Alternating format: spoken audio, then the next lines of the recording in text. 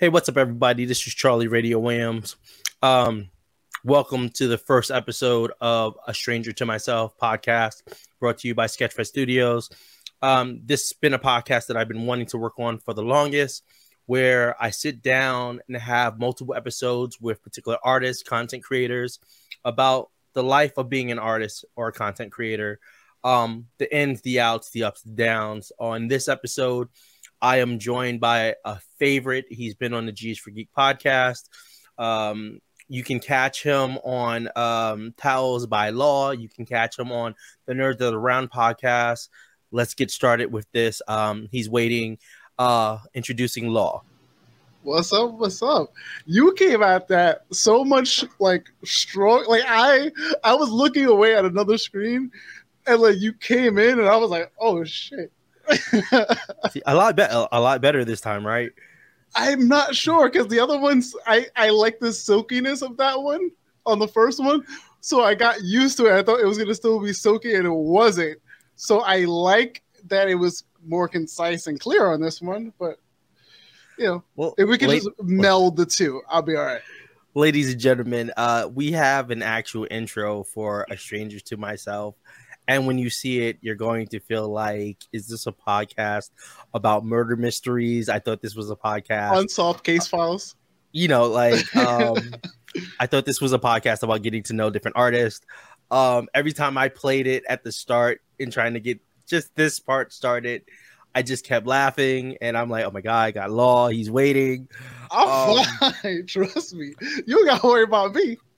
But you in post edit, you will see it on our YouTube channel at the very start. But for right now, let's jump into it, Law. Okay. Content creation.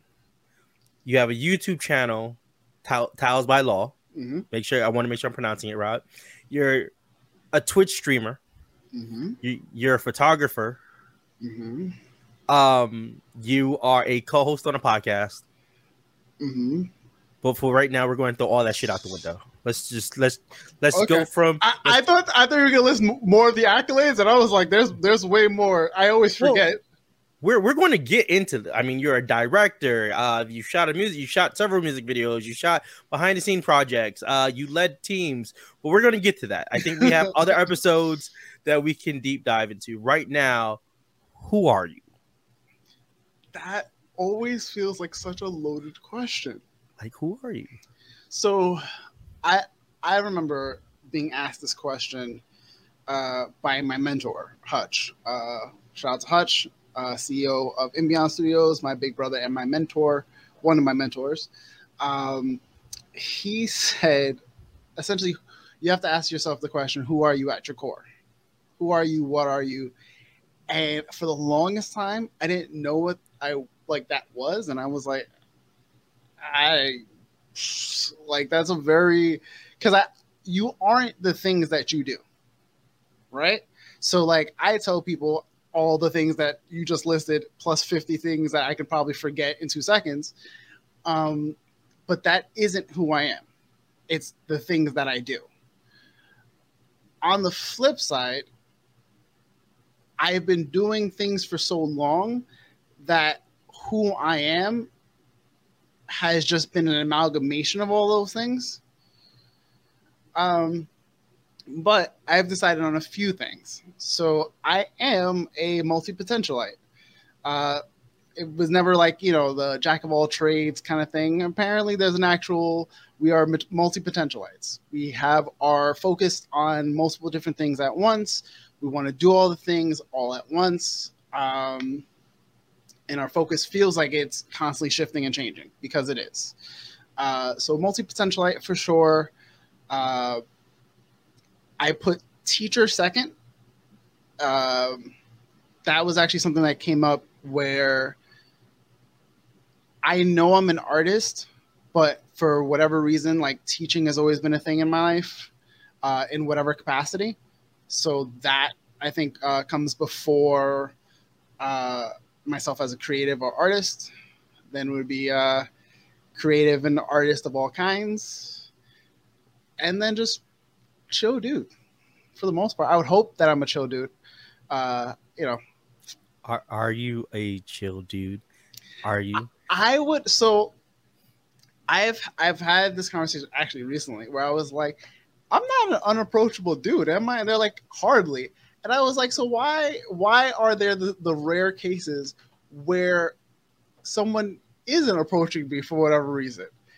And I don't know. It's always funny to me because I'm like, I'm literally like, I'm usually always smiling. I'm usually always laughing. I'm like, even on my worst days, it takes a lot to like really get to me. So like, I'm not totally unapproachable unless I like have the stank face of just like, I don't want to be bothered. I'm usually approachable. You are a tall, walking enjoyment. Yo, I promise you. All right. So for the record, I am 6'1", 6'1", basically like on the nose, right? This is the first year. This past spring is the first time that I met you in person, and even though I've been on the podcast before, I think about 2 years now. I've known you for 2 years prior to even meeting you. About, yeah. And I meet you in person. You're tall, slinky, leather jacket, and I'm already cursing you because you're taller than me. And I'm like, why didn't I think about this on camera? Like, and it's because your camera's always set to like this height, right? That your actual height, but you are a very charismatic person. Like, and you're right. Like when meeting you, there's a lot of positivity that you radiate with, and you're welcoming. Like, you're not like a type of person who's like dismissive. You're not like, like, oh, you're better. You are just a very welcoming person to socialize with. I try to be. I really, really try to be. There's some days where that vibe or that energy isn't there, and it takes a lot of work to like put that out there. But usually, like, especially if I know I'm gonna see good people, like you, Guy, Sean, like I'm gonna see my crew, I'm usually like in a great mood, So yeah, like yeah. Well, let's talk about that for a minute. Like, before we get into the creative part, let's talk about the energy that comes with just being yourself, with, interacting, engaging, networking with people. Like, I know for myself, right? And I am very introverted. I'm not going to say that I'm an introvert because I don't like creating that into a title. So I'm going to say my largest characteristic is being an introvert. I get burnt out a lot. You're an introverted extrovert. So you are an introvert at your core, but you have the quote unquote positive traits, like, or the charismatic traits of someone who is an extrovert. Well, I think it's, what is it, ambivert or omnivert? I think it's more ambivert. I've gone both. Like, when I first ever took that test, I was an introvert. Okay. By the time I reached into my 20s, I took that test in high school, I started coming out of my shell. I think the pandemic has put me back into some sort of shell, just because, like you said, like I get drained a lot quicker. But I think I'm a fluctuation of both. I know I can see that. I can see that with both of us, and I know for myself, like I like to consider myself more of an omnivert, where like I enjoy being social, but I think the introverted side for me is that I enjoy being social with people who are already within my comfort net. If you're like, you're within my circle of people, like, it takes a lot of energy for me to disperse, to just be social with people. Like, I'm able to go to work, but by the time I get home from work, I'm physically drained because my battery works differently. So I also know from a creative standpoint that are you more drained in talking with other people, with people who don't get you? So like, if me and you talk, we could talk for like 4 or 5 hours, no problem.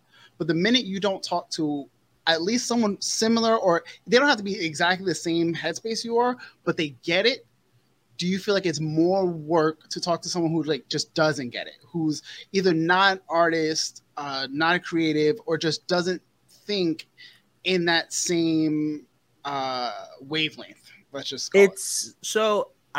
It's more energy for me to, I think I spend more energy for people who don't get me. Because I do have very close friends who get me, and I like to use a gauge. So sometimes for myself, I will give people me at 100. Right, my best friends get me at 100, all the goofiness, all the Charles that they can get. And then there's people who I dumb it down and I give them 50. And it's not that I don't want them knowing all of me. It's that if they don't understand who I am and the way that I think, because the way I think is very creative, then I feel like I'm wasting my energy and sharing myself with those people. But at the same time, I feel like you constantly have to explain yourself to them. Correct. And I'm actually in a place in my life where I'm like, stop over explaining. Stop over explaining. And that does circle into like your personality, who you are. And I feel like I tend to do that. But with that being said, you know, I also think that when you're a creative person and you spend a lot of your time focusing not on social activity with people, but creating, like, you know, writing stories, figuring out campaigns, photo shoots, so forth, your energy is more attentive to that. And even when you're trying to share that with people, if they don't get it, they don't connect with it, you know, it's kind of like, I want to bring you into Law's world. I want to bring you into Charles' world. But I need you to understand that this world doesn't just stop at you know, this social activity at this moment. It continues.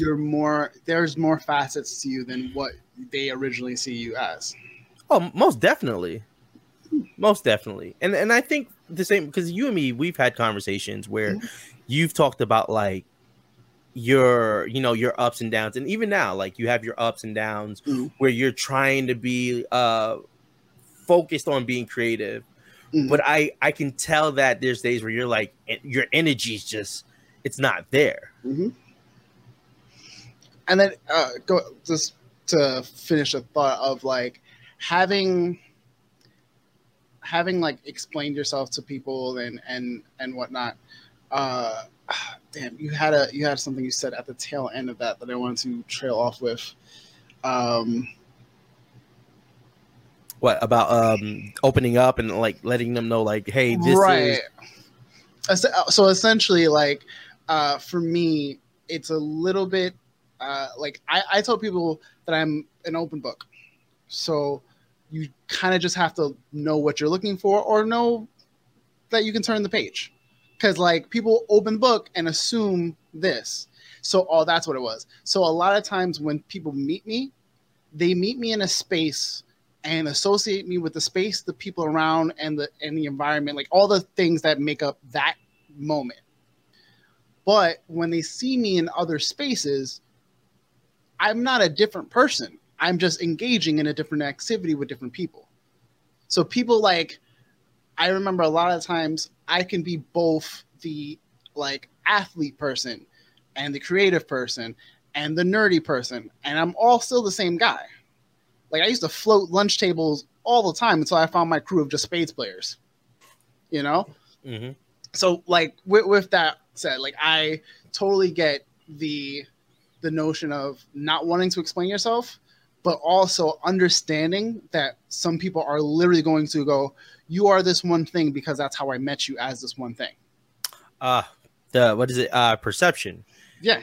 That, and I used to struggle with that a lot too, where I would be like, well, that's your perception of me, without understanding that I was pretty much saying exactly what they were saying to me. You know, that perception is key. And if you come off a certain way to certain people, they're going to perceive you that way. And I think sometimes the miscommunication is, yeah, they get you at that first sight of who you are, but then it's not generally who you are. Like people always, and it's like that, you know, you base a book based on the cover, but if you don't read the book, how do you really know the book? And I do have friends who have, I still to today, they have this perception of me that I am a very closed off, or that I don't want to socialize. And I'm like, no, I do want to socialize, but sometimes my energy doesn't mesh with everyone's energy. You know, sometimes personalities that are explosive,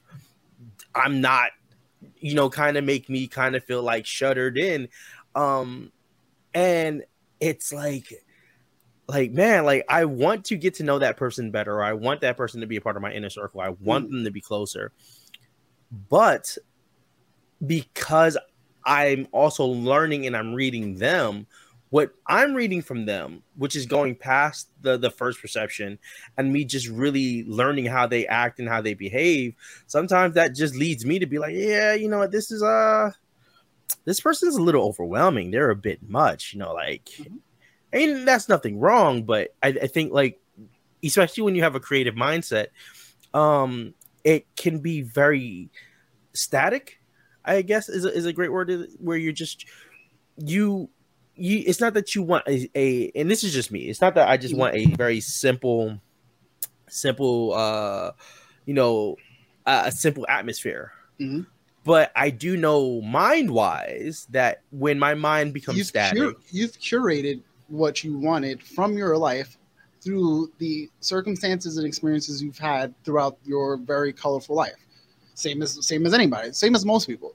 I think we've reached a certain point where we're more perceptive of it than most people. So that's why it seems like we're coming off a certain way, but we're not, you know, against anything. We just have a very curated group or energy that we want to keep. Yeah. Well, let's dive into that a bit right there. So you have, and it's fair to say that you have a very large circle of creative friends. Oh yeah. Yep. So for you, when you're dealing with the stagnation or being in a static place, how do those friends or those creative partners kind of help either bring you back to a place that is, you know, very solid without feeling overstagnated? So it varies. So I have a lot of friends who they themselves wouldn't consider themselves like super creative, but there's probably some of the most creative people I know. So it doesn't like all boil down to my creativity, which is I guess like an interesting way to say, like, as much as my creativity is tied to like how I'm feeling, I think I can use other things outside of my creativity to get me to be creative. And that's like the best way I can put it. So for instance, if one of my best friends is a like wonderful R&B singer, another one of my friends you've met, guy, it's incredible, just everything. And when I'm feeling, I guess, stagnant in a place, we can brainstorm 50 million ideas of like projects we want to do, shoot the shit, this, that, and third. But there's also times where we just talk about life, talk about things that are happening, have conversations that matter. So not the like, it is shooting the shit, but it's shooting the shit to a degree of like actually scratching that itch of like deeper thought and conversation. So I remember I had an ex once who a lot of the time she wanted constant, highly intellectual conversation. Like that's all she wanted all the time at 100. And I was like, I can't do that. I'm not the guy for it. I promise you I can give you highly intellectual conversation. No problem. But to operate at that capacity all the time is exhausting. Oh, I can imagine. Like, that's like deep diving into places that sometimes you to yourself don't want to go. Like, right. I am a fan of, like, you know, and I like that too, out of a partner too, that, you know, where when you're talking, sometimes you can really dive into things and really have like adult conversations or psychological conversations, or But sometimes I think it goes to a place where, like, you know what, this is very dreadful. Like, I don't want to. It's like when you talk about politics too much, or when you talk about societal Also, how do you norms too much. divert from the conversation after? Like, there gets to certain points of conversation that get that deep that you're just like, well, guess we're just gonna fucking have ice cream now. Like, what do you do? No, you know? no. So, and I'll share this with everybody. There is one conversation that I don't mind diving into, but there is no segue where you can just walk away and just be like, I'm going to go play video games. That is the conversation on mortality and death. Because mortality and death is a very deep topic. And I think when you're creative, because you're always trying to figure out what is your legacy, and that's something we could talk about a little bit more too. What's your legacy? Am I leaving behind this? Did I do enough? Did I create enough? When you start thinking about mortality and death, you're like, you start going down that rabbit hole of, well, if I pass, if I go, you know, how do you define whatever religion or faith you have in your world? There is no walking away from that for ice cream. Like, you can't just go about talking more about morality and death and then just be like, yeah, you know what? I'm going to go play some you know what I mean? Like, there's nothing. So to your point, I get it. Like, there's just it's very intriguing. Like, diving into like certain conversations can be very good and very healthy and stimulating, but there's just at 100, that's just it's a lot, especially for someone like me. So I not only am a like deeply creative person and someone who loves a good conversation, but I'm also an empath, and like being an empath has taken on a variety of things for multiple people. I think for me, I've always been a good person to just talk to. Like, again, like you said, I'm very like just open and welcoming, but that's a lot of the times like almost like an open door invitation for some people to just dump, and you're not ready for that. You're just like, oh, I don't know what to do with this now. Ha, got it. Okay, cool. So I'm grateful, like when I'm in my funks, like getting back to that, when I'm in my funks or my you know, my depressive episodes, like my friends can either pull me without being too like forced, I guess is the best way. Like it doesn't feel like a nagging. Okay. It's kind of like the big brotherly or like the sibling like nudge of like, you all right? Just checking in. Just, you know, how's it going? Whatever the case is. And it'll literally be like, oh, did you like do this today? Oh, here's this video game. Oh, what's going on today? Oh, second, third. Or it'll get into like, I've had a conversation with one of my best friends where we're like shooting the shit about, you know, how's my day going, X, Y, and Z. And then like midway through, we're talking about like, are we that generation now that we're just too old for like young people shit? Because young people shit do dumb shit that we're just like, why? And then like we'll go into that, and then we'll go right back into like the previous conversation, and then we'll get into like D&D or something like that. So like for me, it doesn't always have to revolve around the one thing, and it doesn't always have to be a creative thing necessarily. A lot of the times when I'm not feeling creative, and I think we talked about this a bunch, if, you know, for instance, like I'm a writer, photographer, you know, podcaster, like I do a number of different things for my itch of creativity. So I'm grateful that if one thing isn't giving me my itch, I can go to something else for it. And a lot of the times it's kind of like playing a video game where you're like, I'm stuck. I can't, for whatever reason, get past this thing. So you do something completely different and come back to it, and you're like, oh, I can do it now. Like it was that easy. You kind of need to allow yourself to just do something else. And I think a lot of the time for me, is figuring out what that other thing is, because I'm so hell bent on getting a project finished. Okay. Because I feel like I'm someone who starts a lot of projects, and because of either life situations and, you know, all its many monkey wrenches that get thrown in my system, or just, you know, lack of time or whatever the case may be, they don't get finished. And sometimes, like, I'm so close to finish and I don't realize it.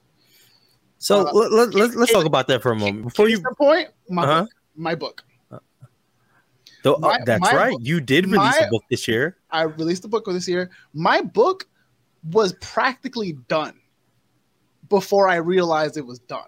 Mm-hmm. So, like, for context, I had put together a number of poems as like a potential book, right? But I kept trying to make that book and another book idea that I had one book. And I'm going outside, I'm taking out the trash, and I was like, there's got to be, like, why am I overcomplicating this? And I was like, oh, you fucking idiot. Like, just separate the two ideas, and you have one book and another book. Like, I don't know why I was trying to combine the stuff that I already had for a separate idea that I can use it for, and then the other idea, just have the new content for it.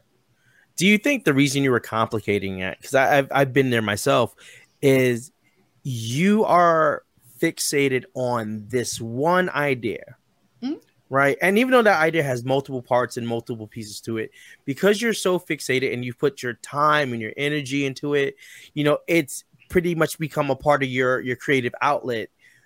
You're kind of only seeing this one directional path. But at the same time, you got a lot of flags that are saying, hey, you could do this, you could do that.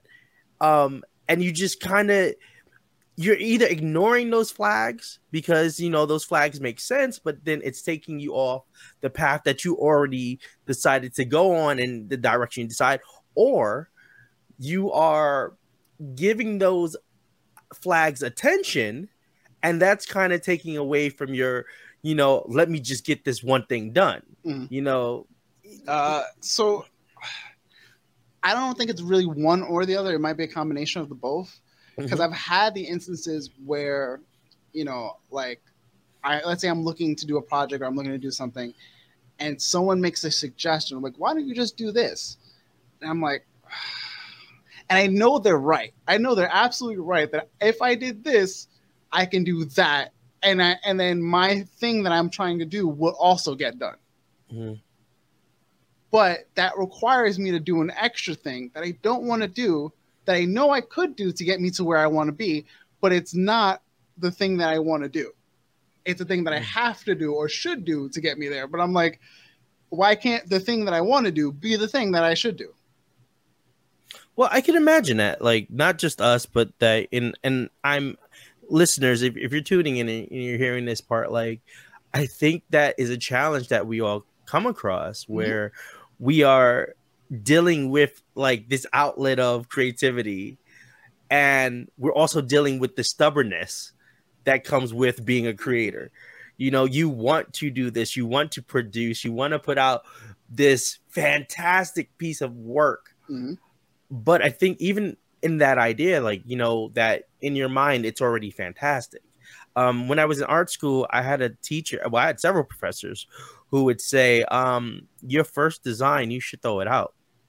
And then I even hear that with writing scripts, with your first script, throw it out, because you become so fixated on that this is the fantastic project. Like, this has to be the project. This is what it has to be. And you're just kind of like, like, you know, that friend comes along, or that stranger comes along. It's a very true thing, and I will co-sign the fuck out of it. But I will caveat by saying almost everything that I've ever written as far as poetry is concerned was never revised. I literally wrote it, and that, like, so in my book, if you read my book, it is literally first draft. It is literally what, like, you know, poured out of my head.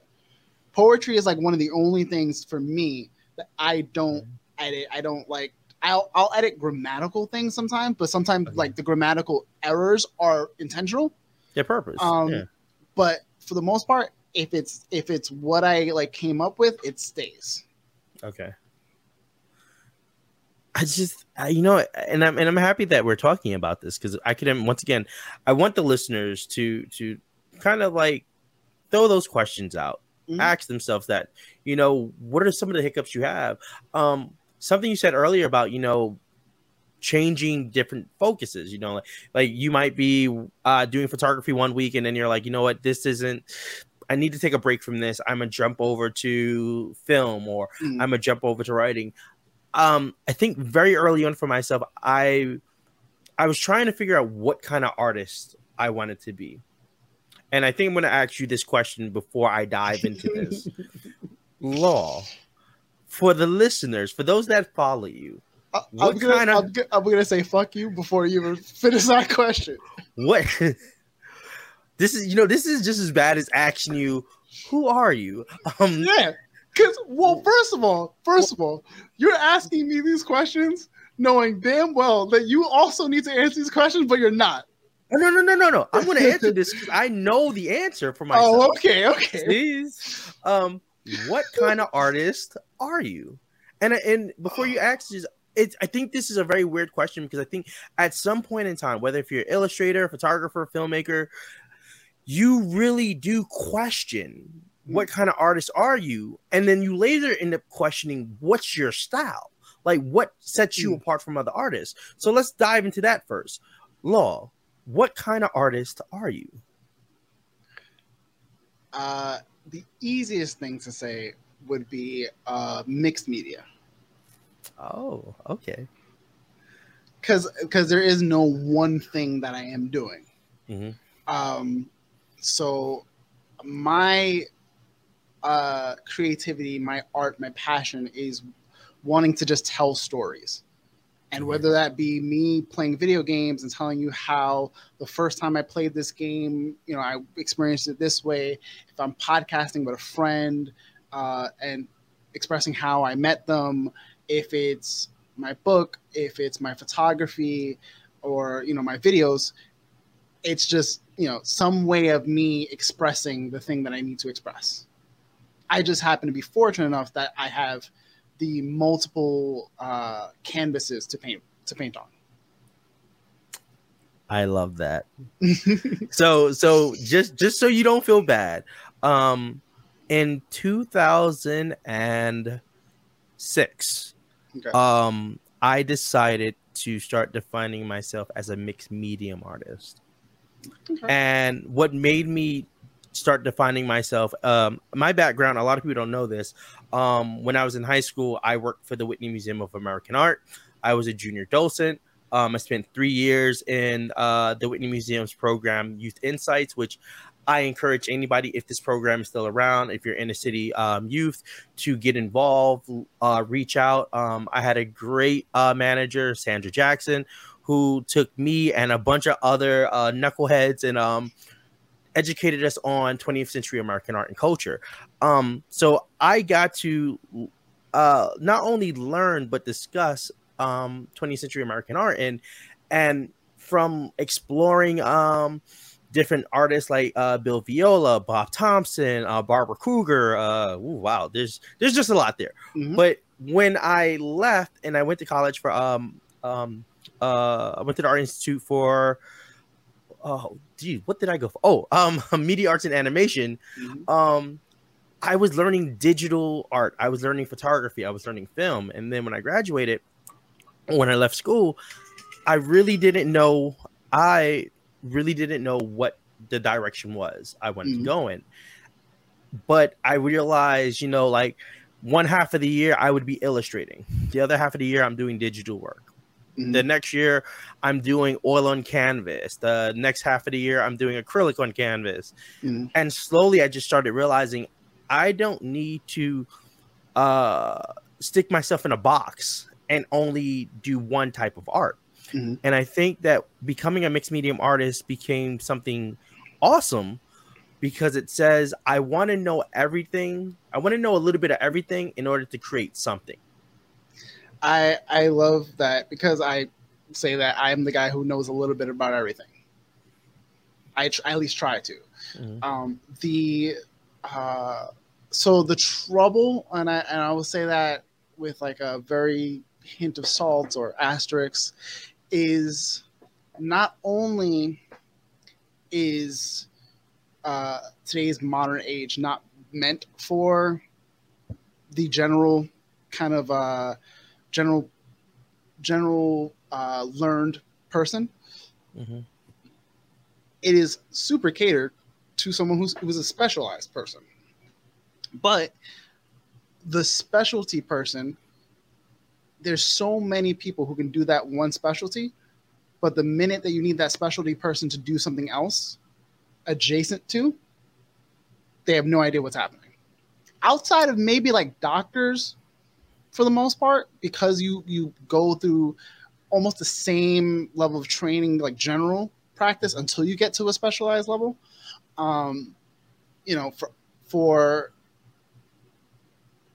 For an artist to try to be a mixed media like professional, to do this as a career, one, it is the worst time to be an artist. I'm gonna tell you right now, like it is not a fun time to be a creative and try to make this my full-time career. I don't know why I made the leap when I made the leap, but life handed me this and I was like, fuck it, why not? Leap of faith. But the other thing that I keep being told, which is a very hard thing for me to do, is focus on something. Mm-hmm. So it's, you do all these things and you have established yourself a little bit, or at least at a foundational level to all these things. Now pick one thing and excel at it, and then go to the other thing that you kind of worked on and excel at that. And I'm like, oh, I don't want to, because it's honestly because I've been in this situation, but with different questions or different Mad Lib inserts, let's just say. What kind of questions? Because I can imagine that the listeners have kind of experienced this too. So let's create that sense of relatability. What kind of questions are you talking about? So let's say I get interviewed, and one of the interviews that came to mind immediately was me working potentially with a summer camp.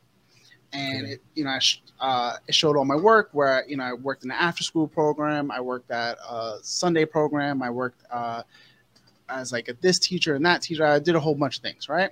Mm-hmm. And then as they're talking to me, I like forgot to put down on my resume, because there just wasn't space for it, that I was a soccer and a basketball coach. Mm-hmm. And then I'm getting my lifeguarding certification that same summer. And mm-hmm. They were like, holy shit. It's that third. And I was just like, oh, yeah, well, like, I have all these things that, I can do, but you're asking me for this and you're going to want this. Mm-hmm. So in the same regard, like, if someone was like, Law, we need you to be a photographer. And then suddenly I become Law, who's a photographer who happens to do video or happens to do podcasting, they're going to look at me like I have 16 heads. And I'm like, I never did not do these things. I still am. Again, it becomes I am all these people, even though you see me as this one thing. Mm-hmm. So for me, I hate having to decide who professionally I have to be, when professionally I am not just the one thing. So it's the idea that, like, you have to cater to someone else's ideal like thing for yourself to thrive. And it's a very, very like kind of notion for me. On top of the fact, I'll even put this out there more. Because again, just had this conversation with a friend of mine who said, like, I was looking at job interviews and whatnot, and a lot of people who want to hire creatives are not themselves creatives. So they are looking for a very generic cookie cutter thing without understanding what goes into the thing that they're looking for. Mm-hmm. So 9 times out of 10, you're going to see a photographer position, and that photographer position needs social media, needs Photoshop editing, whatever the case is. They need graphic design, and they need animation. Mm-hmm. I am just a photographer. But when I am this photographer, you need all these things. But on the flip side, when I'm all these things, you don't need all this. You just want the photographer. Okay, I get it. And to that point, so I can see where it's like you have a diverse portfolio where you are Law, the filmmaker, Law, the photographer, Law, the writer, Law, and when you're sourcing out yourself or you're looking for opportunities or jobs, you're coming across those two different paths where the first path is, hey, we like what you have, but can you do this, this, this, and this? And it's kind of like, well, I can, but this is what I'm here for. I'm here for this. Are you then, and I think this is about setting your pay rate. For example, I can come in and I can work on somebody's film, but then if you're asking for me to come in and work on your film and be a gaffer, do lighting, and it's kind of like, I can work with a team or bring in a team with me to give you that. But if you're going to be specific, you have to be specific to why are you hiring me? And I think I don't know. I feel off and on about this. I feel like when you choose to be a mixed medium artist, you are not just, to your point, you're not just one style. You're everything, But I think it's about when somebody's choosing to take you on and have you work on their project, pay me or have me do what you're asking me for and not the other jobs that you need to also outsource for. Right. Like if you want me to come on, like, and I think about this, like with film shoots, like it's one thing to ask me to come on and film something, but then you want me to do BTS at the same time. I can't be behind the camera filming and directing something and doing doing BTS photography, because then I'm neglecting this job. Like, you want me to be a photographer, run your social media, do marketing campaigns, do this, run a graphic design. Like, you're asking me to essentially do the position of 5 to 6 people, and just the one is photographer. Like, that's the title, is photographer. And then the other wild things, which again, I had this conversation. We're in a day and age where we know as creatives, you do not need a degree to do the things that you're doing well. I am a 3-time college dropout. However, I've listed many a times all the things that I've been able to do within the last few years, and I have a portfolio that shows that I can do a lot of the things that I've been saying. You do not need a degree, but they still see a degree like a validating thing. And I'm not you were here. You did this. You did this. Yeah. I don't knock people who have degrees, but we know now that it's a scam. You're literally paying for a piece of paper that's really expensive to say that you can do the thing that you probably could have just done with hours of intensive research on YouTube and some hard work and elbow grease. Well, so all right, so I'm gonna come in here because I feel 50-50 about this, and this is where I feel 50-50. And you don't need Adobe for everything, because everything is, you got to know the Adobe suite, and I'm like, Adobe is not the industry standard anymore. Thank you. True. Thank you. I am not even going to try to explain myself. I am just tired of you need to know Adobe. No, the fuck I don't. So here's why I feel 50-50 about this, and this is something that I've seen in YouTube videos that I agree with, and I agree with and understand. The notion that you don't have to go to film school to be a filmmaker. All right. I agree that you do not have to go to film school to learn filmmaking. Filmmaking is a trial by error medium. It is something you learn.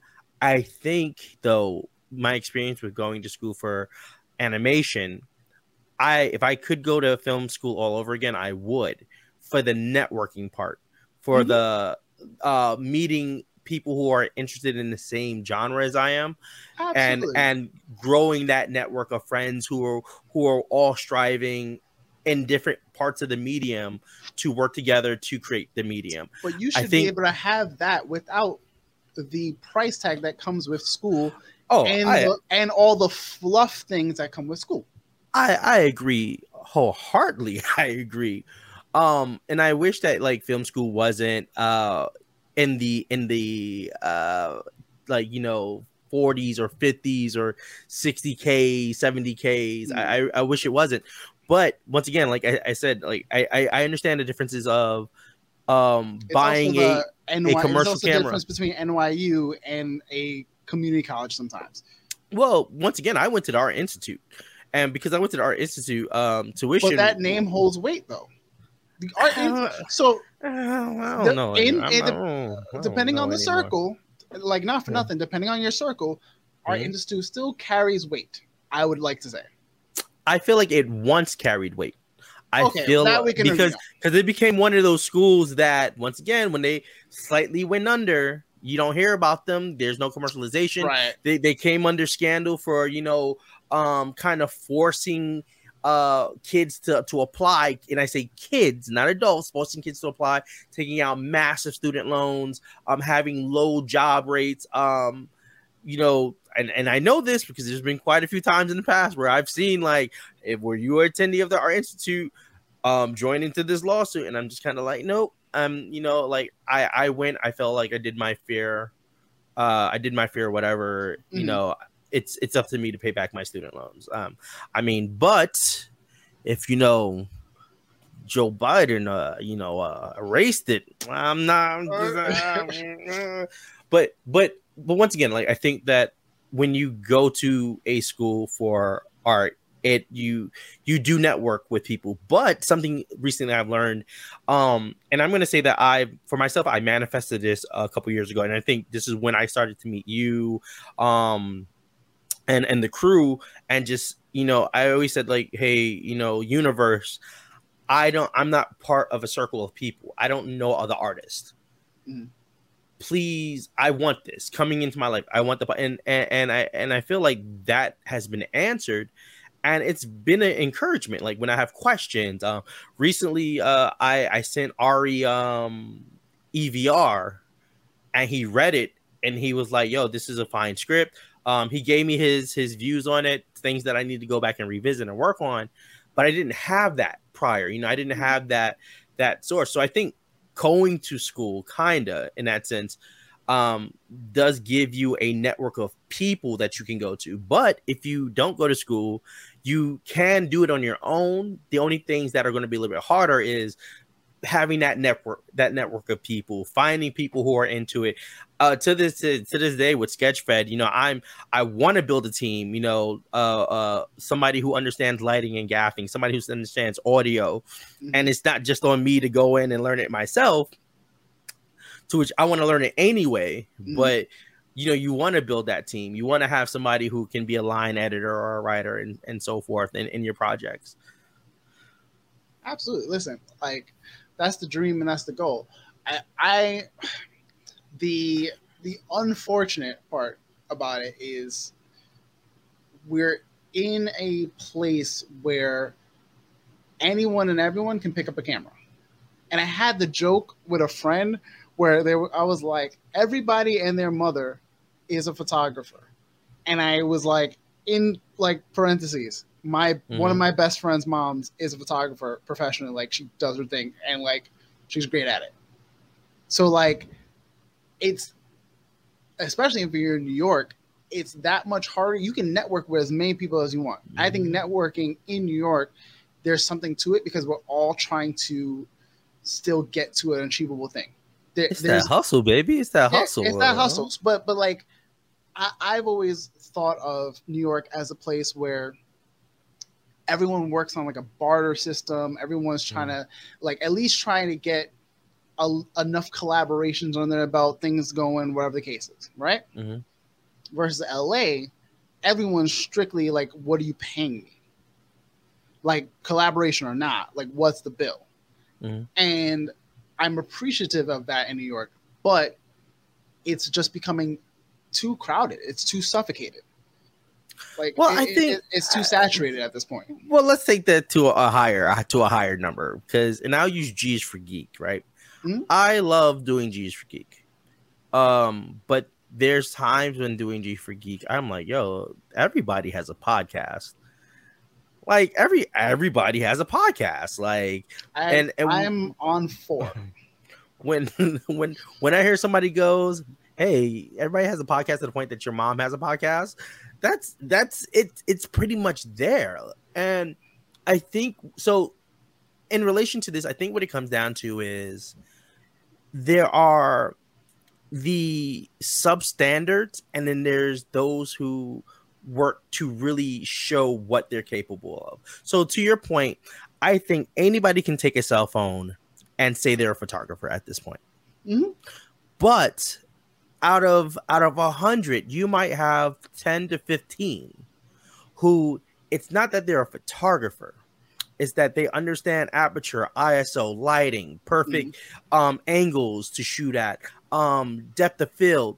So I think it's more about, we're in this time frame where everybody's, because of the internet, we now know that we're not the only one in our neighborhood. We're not the only one within a 5-mile radius and a 10-mile radius. I think it's more about, okay, anybody can be a baker, but who's a good baker? Who's the better baker? Who's the best baker? I think it's a combination of talent and hard work. As a teacher, I've always told my swim students, I don't care how much talent you have, I will find you a kid who has the work ethic for it, who's gonna dust you. And all my kids who thought they were hot shit would be like, "Oh, coach, what are you talking about? What are you talking about?" And I'll grab a kid, random, like I know that they bust ass, and they went, and I like, what was my kid's name? I think it was like Tyler, something like that. You literally one of my hardest working kids. I've never in my entire lifetime, and I was like, I looked at his mom and I was like, yo, there's no way your kid's never swam before. Because per lesson, he was fully understanding each stroke. This kid was a phenomenal athlete, like at 9 or 10. Like to understand your body and be like, oh, coach, like when I do this, this is what you mean? And I'm like, yeah. And he just gets it. I was like, oh, I taught him butterfly in less than 20 minutes. And not like, oh, he kind of got it. It looks okay. He was like doing it. And I was like, what? And my boss came. He was like, oh, he looks good. Like, I was like, he just learned that. And he was like, nah. I was like, ask mom. And mom was like, never did this way. Well, hold up. Let's so I think, and I'm going to tie this back into art, right? Okay. I think that the most underlooked student is the student who is so creative that everybody know they're creative, but no one gives them a shot. And we've all seen them. It's the kid in the back of the classroom who in every class they're illustrating. Every grade their stuff is getting better and better. It's the kid in every class that not only has a notebook with rhymes and poems, but every grade their stuff is getting better and better. It's the dancer. I think that when you are creative, you get overlooked because you are in an environment that people don't know how to recognize your creativity, and they don't understand how to promote and push you. All right. I once said something to my mom that I regret to this day, right? And I will share this. I had a mentor who, rest in peace, I treated her like a mom. She and I loved her to death. She saw the creativity in me, and she promoted me to other opportunities within the art world. My mom, as a single mom, did her best to raise me. She keep a roof over my head, keep food on me, and I love her for that. And I once came out sideways, being a young teenage, whatever, and not really understanding, what goes into being an adult. And I said, I wish you would have paid attention to me artistically. And that broke her heart. Because once again, I didn't see all the other things. Here I am looking at, me illustrating, me wanting to buy material to illustrate, me wanting to learn about artists, POC artists who look like me and did things like me wanting to understand other cultures. And I wanted that to come from home. And having to get it from an outside source, like, I felt more into that than understanding from home. And I think that looking at kids who do have that creative streak, I can imagine that, one, you don't know where your sources are, right? And I don't mean like, every now and then go into the comic book shop, because I remember I did that too. I went to comic book shops. I bought comic book cards. I traced. I learned how to draw from that, cartoons and stuff. But there is something about the human interaction of having somebody guide you. Not necessarily be a mentor, but guide you and say, hey, how about you do it this way? How about you try this? How about we go get you some material? Well, an unfortunate thing, because I've seen it all too much, and it's kind of what led me when people ask me like, oh, you want to be an early childhood educator? I was like, yeah, but I never really saw myself in a very conventional teaching classroom. And then I started seeing a lot of newer teachers where they're not like book teachers. You have to take a standardized test every year or whatever the case is, but like, you're not teaching your kids to memorize a book. And I think that's always bothered me with like the education system, is like you're just learning to repeat something back to someone. You're not actually learning. And I value the teachers that stuck with me because they were trying to like connect with us and teach us like creatively how to do the things that they wanted us to do. So like math, science, everything became a class that wasn't the class that we were in, if that makes sense. So like a lot of times in religion, we'll get into like a philosophy thing. If it was science, we got into more of the experimental side of things. So like practical application. A lot of kids, especially at such an early age, were sponges. So why teach them straight from a book when not everyone's going to do well from just a book? Do hands-on things. Do more outside of the box, unconventional teaching, because that's what's going to stick with a lot of these students. I think with artists especially, I've found like my kids who who go to art specific schools do so well, and I'm like, we need more of that, because like art becomes like a thing that just gets swept, and it's not. It's like, oh yeah, you have to take an art class. No, you shouldn't have to just take an art class. Art should be just as important and valued as any other class.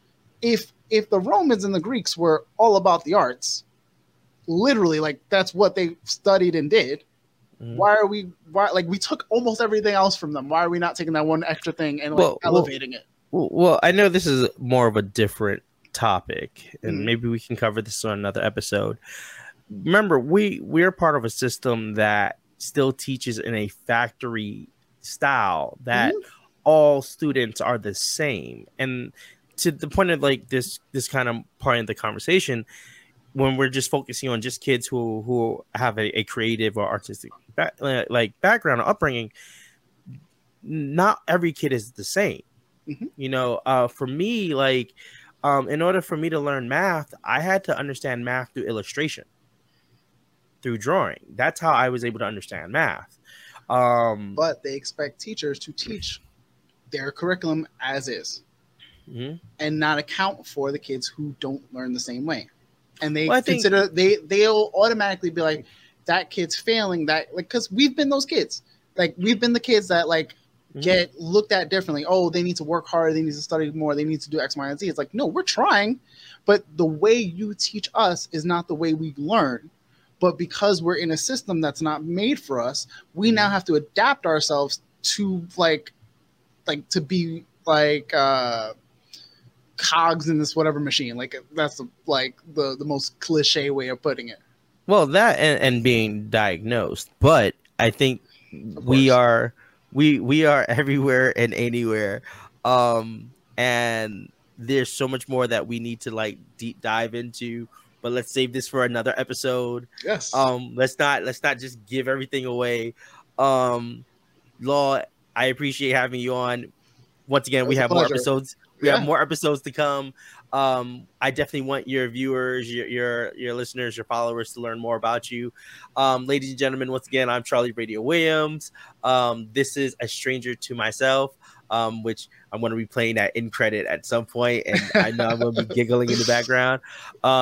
If you like this, prior to another episode coming out, hit that like button, follow. We're working on more episodes, and just bringing you more creative people, and that's it.